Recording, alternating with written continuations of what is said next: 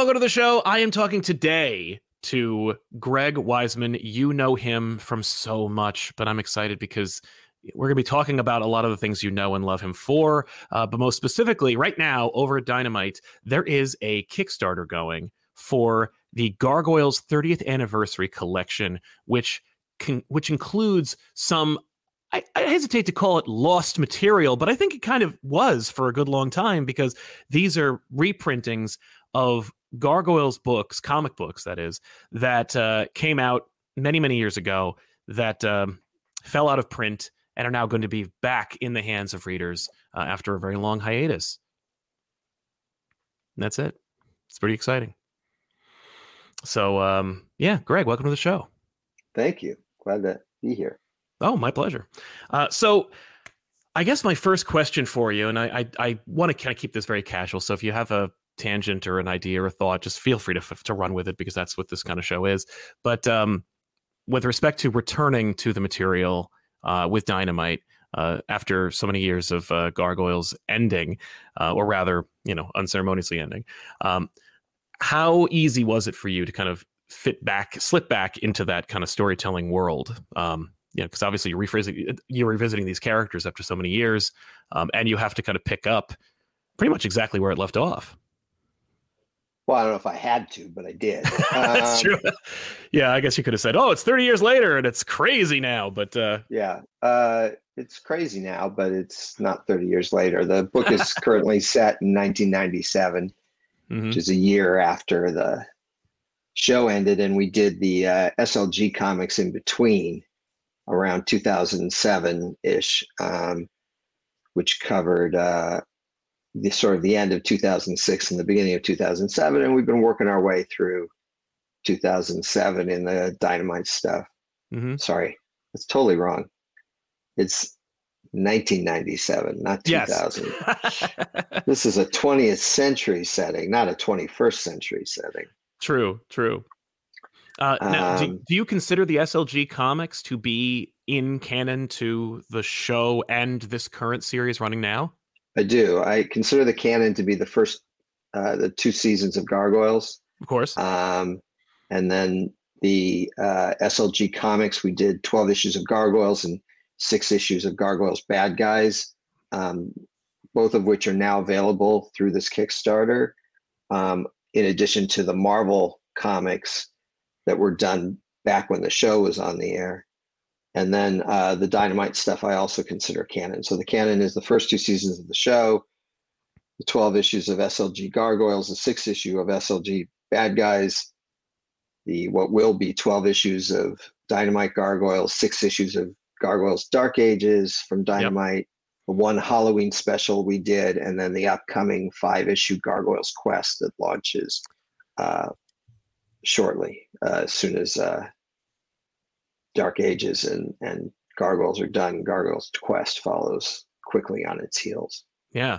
Can you tell us a little bit about the origins of the new series and how it kind of came to be? How it was like, we have this license, we'd like to bring you in. How did that all start and spin off into 2 different series?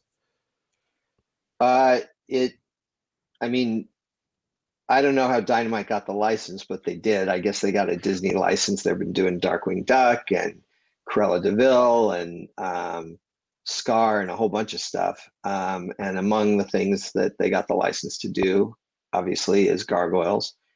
And editor Nate Cosby contacted me, which I was very grateful for, still am, and said, "Do you want to do it?" I said, I absolutely want to do it. And we talked about what I wanted to do, and we launched into it. And I am told that Gargoyles issue 1 from Dynamite is the best-selling single issue that Dynamite's ever had. So that made me happy. And I was glad the fans heard about it, showed up, bought it. And the book's been doing really well. So they came back to me and said, "Hey, we'd like to do a spin-off. Do you have any ideas for that?" And I said, "I've got 8 ideas for that." And So I pitched them all eight. I don't know if it literally was eight, but it was somewhere like that, seven, Sure. 8, 9, something in that range. Um, and they chose Dynamite and Disney chose Dark Ages, and so we launched that miniseries, and um, it's just been rolling along since then, and it's been terrific. Yeah, And I can't tell you how glad I am to be back writing these characters again. yeah, you have had a storied history, not only in animation but in comics as well, and you've had your stamp on so many different beloved franchises and characters. And it always warms my heart to see a creator have such an affinity for something that they made, and that it's not like, oh well, that was 30 years ago. I'm a different person then. Gargoyles was an idea. It's it hatched in the 90s, and it had its life. It's like, no, these guys, I have more stories to tell with these characters. I feel like it's not over yet. I mean, the thing for me is that Gargoyles never ended, Yeah. and I'll give credit to that to a large extent to the fans. Gargoyles fans are fantastic, Yeah. uh, and they've kept my interests high in the project, and so I in turn I never stopped jotting down ideas. I've got these black and white composition books. I've got like 20 of them, 30 of them, and I'm never going to run out of Gargoyle stories. I mean, I'll quite literally die first. That's not a statement of determination. I'm just saying there's no way I could get to them all. Sure. And so I just sort of happily, any chance I get to tell more stories in this universe is one I'm grateful for. Yeah, I love the idea that we're finally going to have. One could assume any fan who loves this franchise and is really digging on the comics, or maybe has yet to check them out, thanks to the Kickstarter, they can actually have all of their gargoyle materials in one place at one time, and just absorb it outside of the show, of course, which they'll have to source. Well, yeah, I mean, this Kickstarter is really for the three unpublished works. Yeah. Old volumes. They're not unpublished. They were published. Well, out of print, I should say. Yeah. Out of print. Yeah. I mean, the Marvel stuff, which I personally had very little input on, but because I was making the show at the time, there's some great stories in there with writers like Marty Pasco, artists like Amanda Connor, some of her early terrific work. Yeah. And that stuff was never collected. So you'd have to go search back issue bins to find it. Yep. On eBay, that kind of stuff goes for quite a lot of money. Oh, yeah. Then there's the second volume is the Gargoyles, so 12 issues of that. Only 8 of those issues, I think, were ever printed as individual comics. And the 12 issues were printed in 2 digest-size trades. Yeah, I so have they're those not as even well. full size. Yeah, I've got them too, and I love them, but they're not even full size, and it doesn't do justice to the art. And then Gargoyles Bad Guys is volume 3, which is 6 issues of some gorgeous black and white art by Corinne Charlebois and Chris Jones. And those books, so volume 2 and 3, we consider canon to the series. And likewise with Bad Guys, some of the stories were never published as individual comics.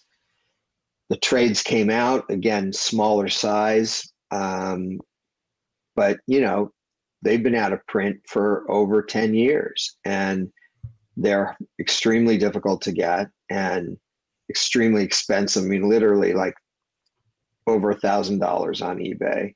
Yeah. And this is a great way. There, for each volume, there's 4 ways to buy them. You can get them as softcover trades. You can get them as hardcovers.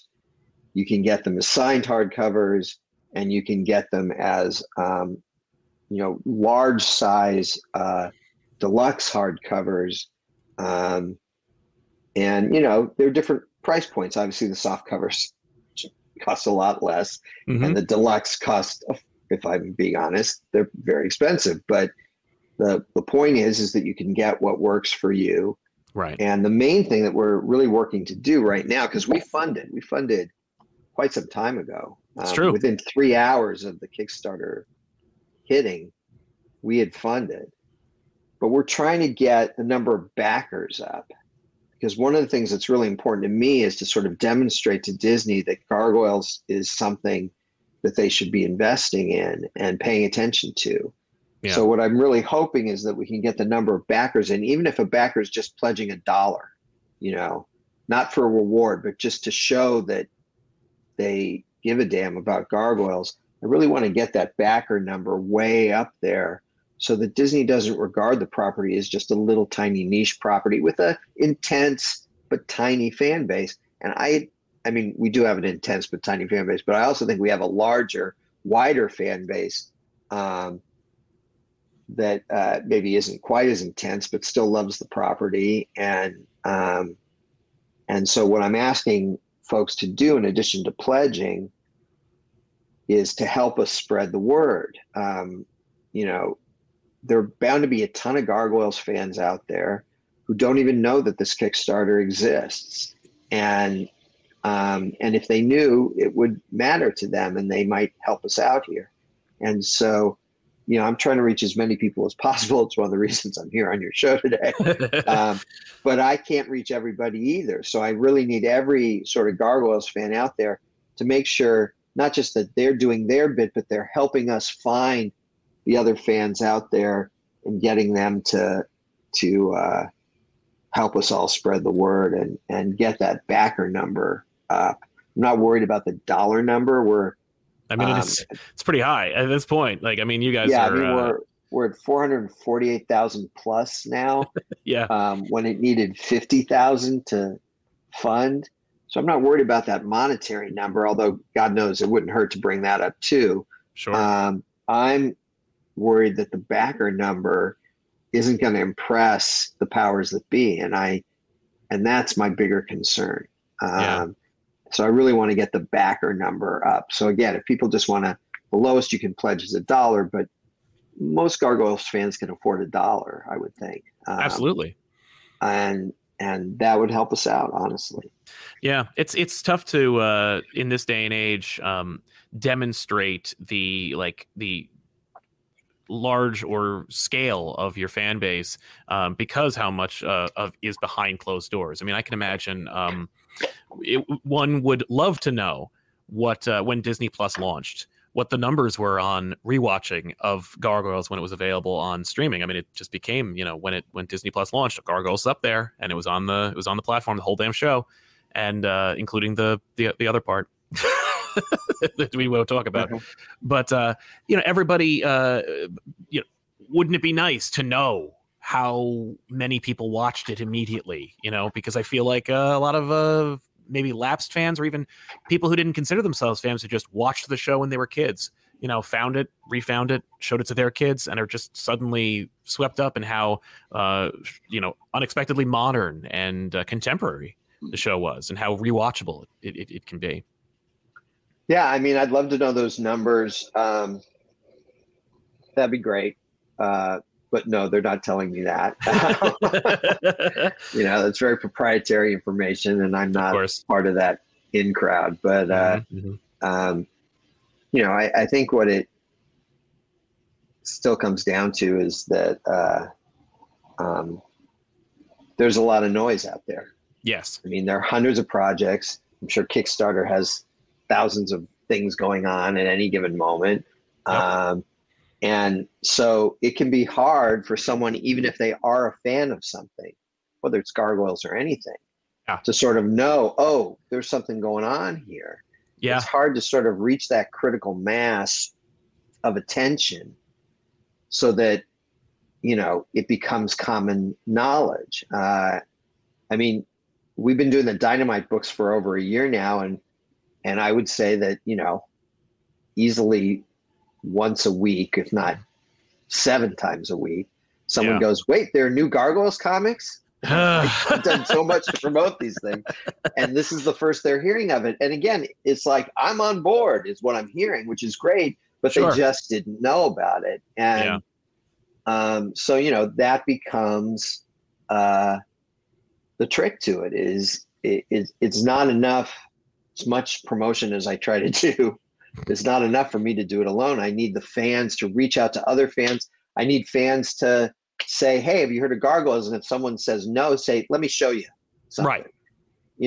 Introduce fans to it. We've got new fans, without a doubt, in addition to old fans and older fans. Totally. But we need, we can use some new fans too. So,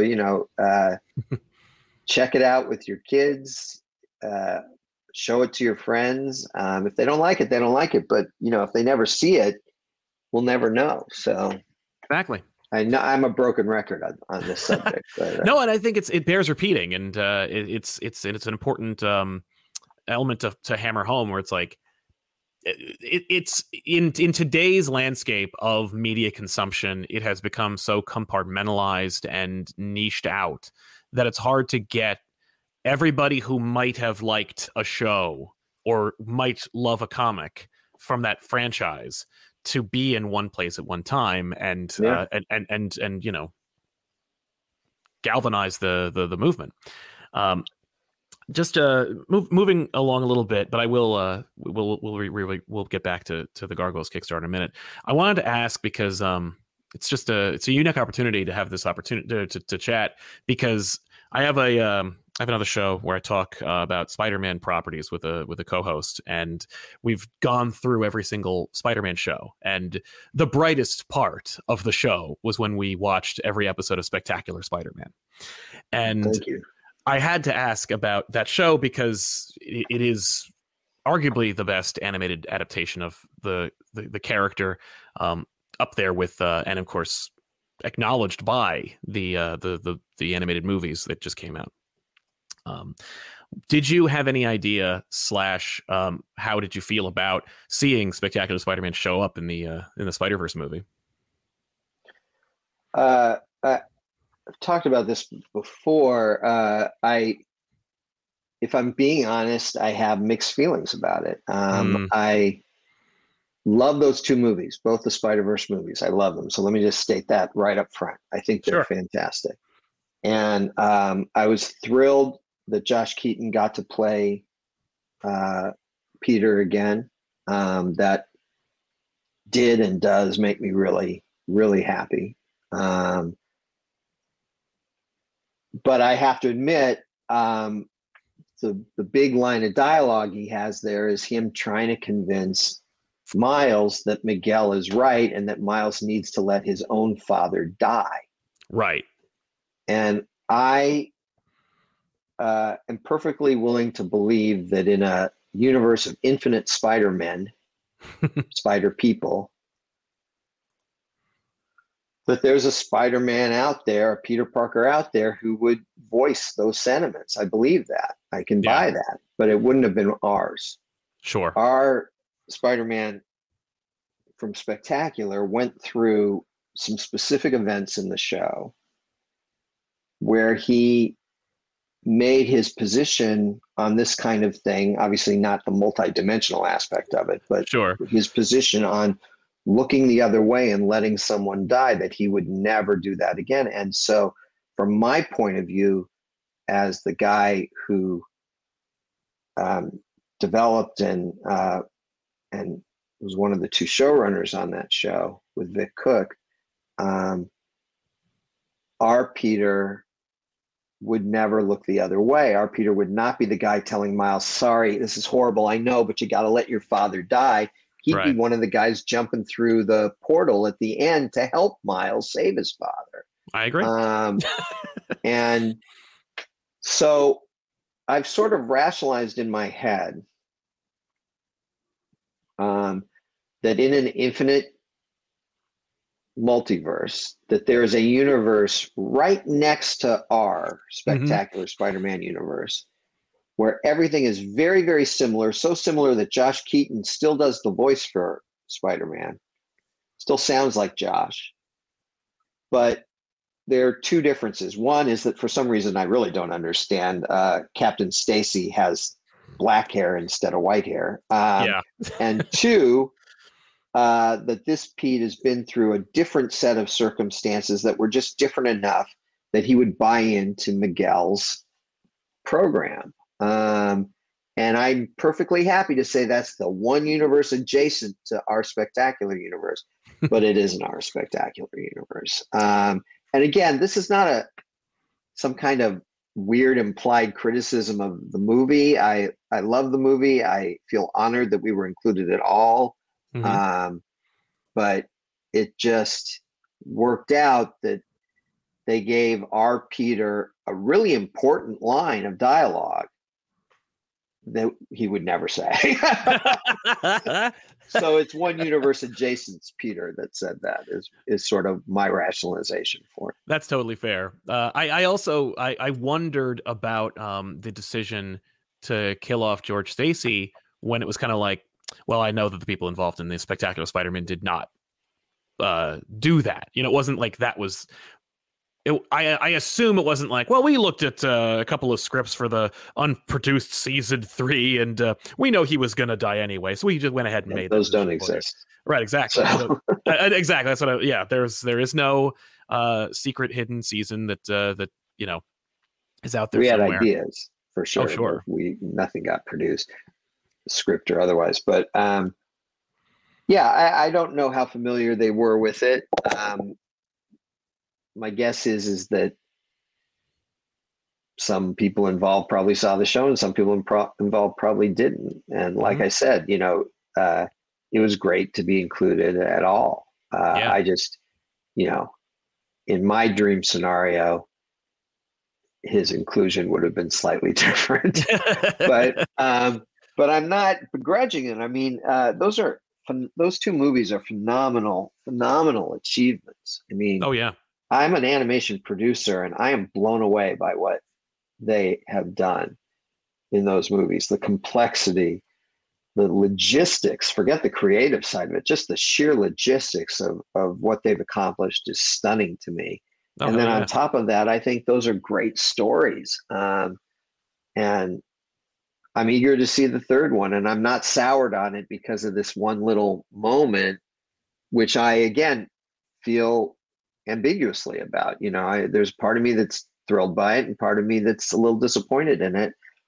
Um, and that may even be just unique to me personally, because I'm sure a lot of Spectacular fans, and I do not begrudge this either, were just thrilled to see it Yeah. and loved having that moment. And like I said, I loved hearing Josh do the voice of Peter again. Yeah. It just makes me smile. I just, wish he'd been given different words to say. It's totally fair.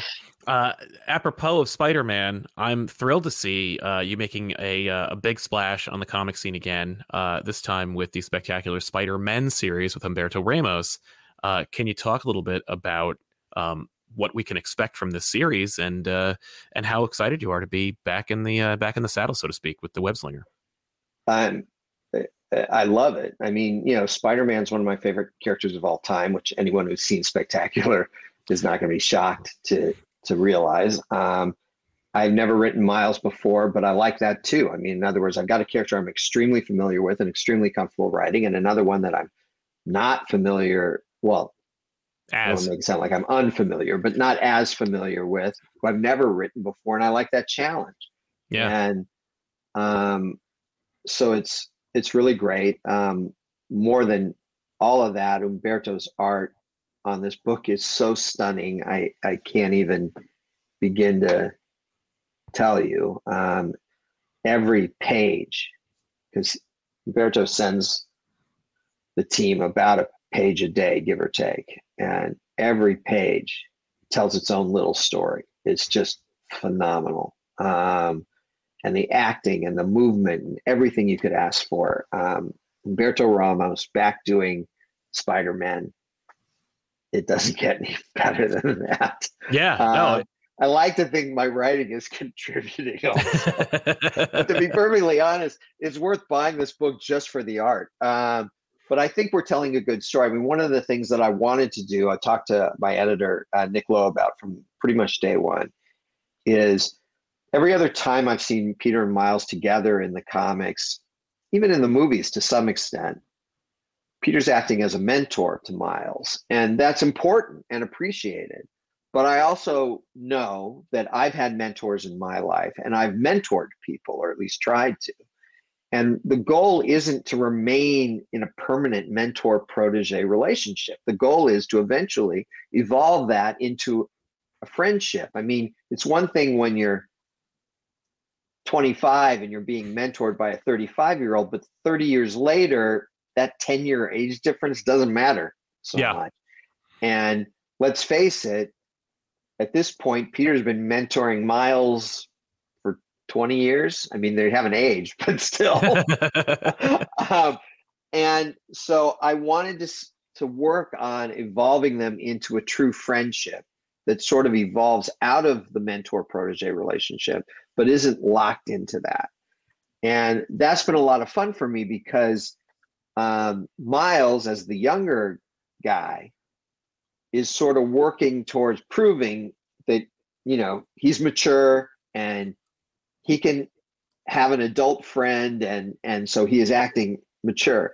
And Peter, on the other hand, is going, I'm hanging out with a 16-year-old. I can let my inner 16-year-old out. And the truth is, when Peter was 16 and first became Spider-Man in high school, he had all these responsibilities and all this stuff.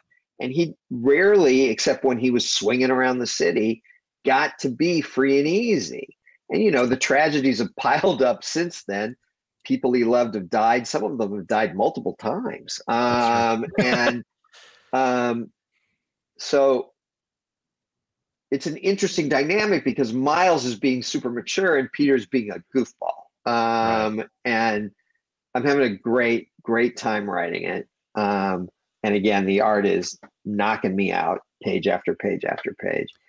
And I think we're telling a really fun story. And so, yeah, I definitely hope people check it out. If you like Spectacular Spider-Man, the TV series, I think you'll like this book. I don't want to pretend it's in that universe. It's not. This is the main Marvel universe. But you know, I have a certain interpretation of Peter, and I feel like I have intimate knowledge of that character. And so I just think, you know, everyone involved is just really having a blast on it. And I think it shows in the final product. So I definitely hope folks will check it out. Yeah, I mean, that's definitely on my pull list. My immediate question about it has to be, I haven't seen you on a Spider-Man book since I want to say like 2010. And I love that, like, it sees you return to the character in the comics again. Where did you pitch to them? Did they go, hey, you know, it'd be great for this kind of book? Like, where did that come from? Caden, who's the assistant editor on the book, had been reading the Gargoyles books that I'd done and liked them and mentioned them to Nick. And Nick said, oh, yeah, Greg Wesiman, and he did the TV series. Right. We've got this book. So he contacted me and, you know, was working really hard to convince me, you know, it's Peter, it's Miles, we've got Umberto Ramos. And I'm trying to get a word in edgewise to say yes. You know, it's like, I'm like, Nick, you had me at the word spy. You know, I mean, you know, you mentioned Spider. I'm like, I'm in. Mm-hmm. So I wasn't hard to sell on this project. Hell no, yeah. But the truth is that everything about it thrills me. I mean, I'm you know, Peter has his own title, Miles has his own title, so I'm not dealing with the forefront angst in both of their lives. This is a book about two friends who decide to meet for coffee every Wednesday just to check in with each other and make sure they're okay and see how things are going and have a good time. Yeah. And so we set the book at the coffee shop on the ESU campus which is Peter's alma mater on the one hand, and on the other hand, it's a school that Miles is really interested in applying to. And we built a little supporting cast there of baristas and customers. And I'm not pretending otherwise. There's some Cheers influence to this. The idea is that this is a coffee shop that Peter Miles come in and everybody knows their names. This is Thursday through Tuesday belong to Zeb and Cody, but Wednesdays are mine, kind of thing. Yeah. And they get together. And of course the plan was, we're not coming in as Spider-Man. We are coming in as Pete and Miles. We are just here to have coffee. No arachnobatics at all. Mm-hmm. And of course that lasts for about 5 seconds before something goes wrong and they've got to suit up and go into action. But that's fun too, With great power comes great responsibility and occasionally coffee. I bringing it right back to where we started, with respect to the fact that we're getting this Gargoyles Kickstarter. We're returning to these books that have been out of print, and they're going to be in the hands of the fans and the people who want them, maybe the people who didn't know they wanted them, but now they have them. The new series that has I want to say we're on issue 11 of Gargoyles at this point. And 11 of Gargoyles and issue 5 of Dark Ages. So there's one more of each. Oh my God. Do you have, I guess it goes without saying to say you have ideas for more. But out of all of the characters that you've brought to this universe, and out of all the explorations that you've managed to get back to, do you have a sense of urgency where you're like, oh my God, we're actually doing it. I better get this one idea out there as soon as possible? Or is it more like, no, the story comes first. It's really important that I get to that one idea that it's really, for me, the characters that come first. So the characters drive this thing for me. That's been true going back to when we were doing the TV series. And this is, I think, on any series you're doing, whether it's television or comic books, movies might be slightly different because they're sort of initially designed as one and done, cinematic universes aside. But if you're doing a comic book series, if you're doing a television series, it's working well when the characters are telling you what they're going to do next. Yes. And one character may decide they're doing this, and another character may decide they're doing that, and that's going to send them against each other. But I really try really hard to respect the characters. And I know this sounds like a cliche as well, but when the book is really humming, when the property, whether it was a TV series, because this was true back in the 90s when we did the show originally, when it was really humming, it almost felt like the Gargoyles universe existed out there and we were just tapping into it. And I can give you an example. It's got a spoiler in it. It's a 30-year-old spoiler, but we had this character, Owen, who was sort of major domo to David Xanatos, one of our main villains. And we knew there was some mystery about Owen.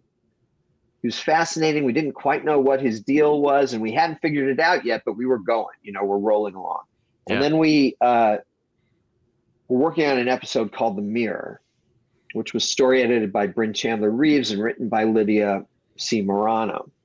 And in The Mirror, we were introducing Shakespeare's Puck into the Gargoyles universe. And I am thinking about Puck in my office at Disney back in the day. And suddenly I get this brainstorm and I call Lydia and Bryn up and I'm like, Owen is Puck. And their response was, we know. We just came up with that too. And I believe it. In other words, it was so right. It made everything fit together so perfectly, but it wasn't something that we had planned out in advance. We planned a lot of stuff out in advance on that show, a lot. but that wasn't one of the things. And it suddenly just was like, oh my God. And it made everything make so much sense. And it all fit together. And they came up with it simultaneously to me coming up with it. Yeah, And that's what I mean. It was like when things were working on, and they usually were from a writing standpoint,